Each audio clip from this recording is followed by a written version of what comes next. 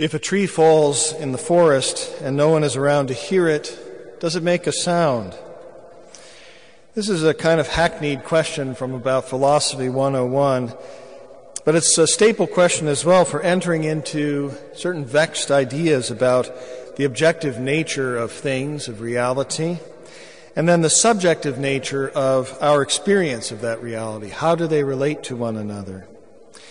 The very notion of a sound, for example, depends on a hearer. Dogs can hear high frequencies that we cannot. In other words, vibrations of air exist objectively. This is something that happens, and we can measure it with instruments like frequency meters. But our ears turn these vibrations into pitches and timbres that we interpret as sound. And what's more, we tend to attribute to sound, oftentimes, meaning, which I think it's safe to say the vibrations of the air themselves do not do without a human hearer. But to understand meaning, the meaning of the sounds that I hear, for you to understand what I'm saying, requires further interpretation. Not only do you have to hear the sound that's vibrations of air that reach your ear, but you have to be part of a community that speaks English and understands English. In other words, I can hear someone out on the street speaking in Mandarin, but I can't understand the meaning of the words without someone teaching me vocabulary and grammar. And perhaps you've had the experience of trying to communicate with someone who doesn't speak your language. And what I'm able to say to such a person is very limited. So when God spoke his one definitive word to the world, when he sent his Son to take on human flesh, the meaning of this event was not immediately apparent. It was objectively true. The child Jesus is there. He is the Son of God, but not everybody is aware of this or knows how to interpret it, what to make of it. But God also gives us the interpretive structure. He gives us the language to understand the meaning of this objective thing that happens. This is the divine language of Epiphany, or revelation, as it were.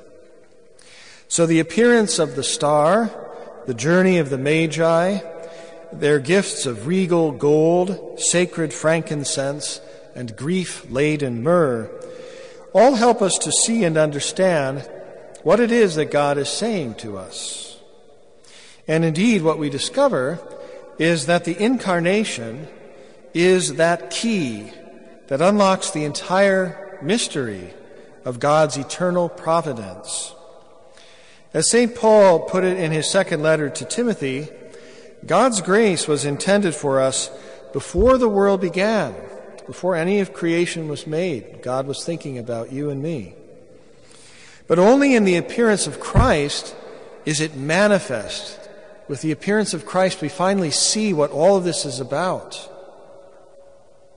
In the Incarnation, God has revealed that all of creation is a kind of tutorial for our eternal destiny. But this meaning was opaque for most of history. And, we regret to say, it remains opaque for many even today. Perhaps even we ourselves frequently are in need of an epiphany in our lives to remind us that God's grace was not simply present 2,000 years ago, only to disappear and become a historical curiosity after the Ascension. Rather, God is speaking to us today, this very moment, and potentially in every object that we encounter and every person that we encounter. But how do we know what he's saying? Do we speak God's language? Are we able to hear what he is doing in our lives? And as I say, today's feast is a kind of tutorial on reading the signs of God's presence. So I've already indicated in today's gospel we see that Christ is the king not just of the Jews but of every nation. Not only that, he's a divine king, and his kingdom transcends this earthly realm, calling us to a heavenly destiny. In the gift of myrrh, we discern that our journey with him to this eternal home requires that we follow a crucified Savior and consent to our own death in the flesh.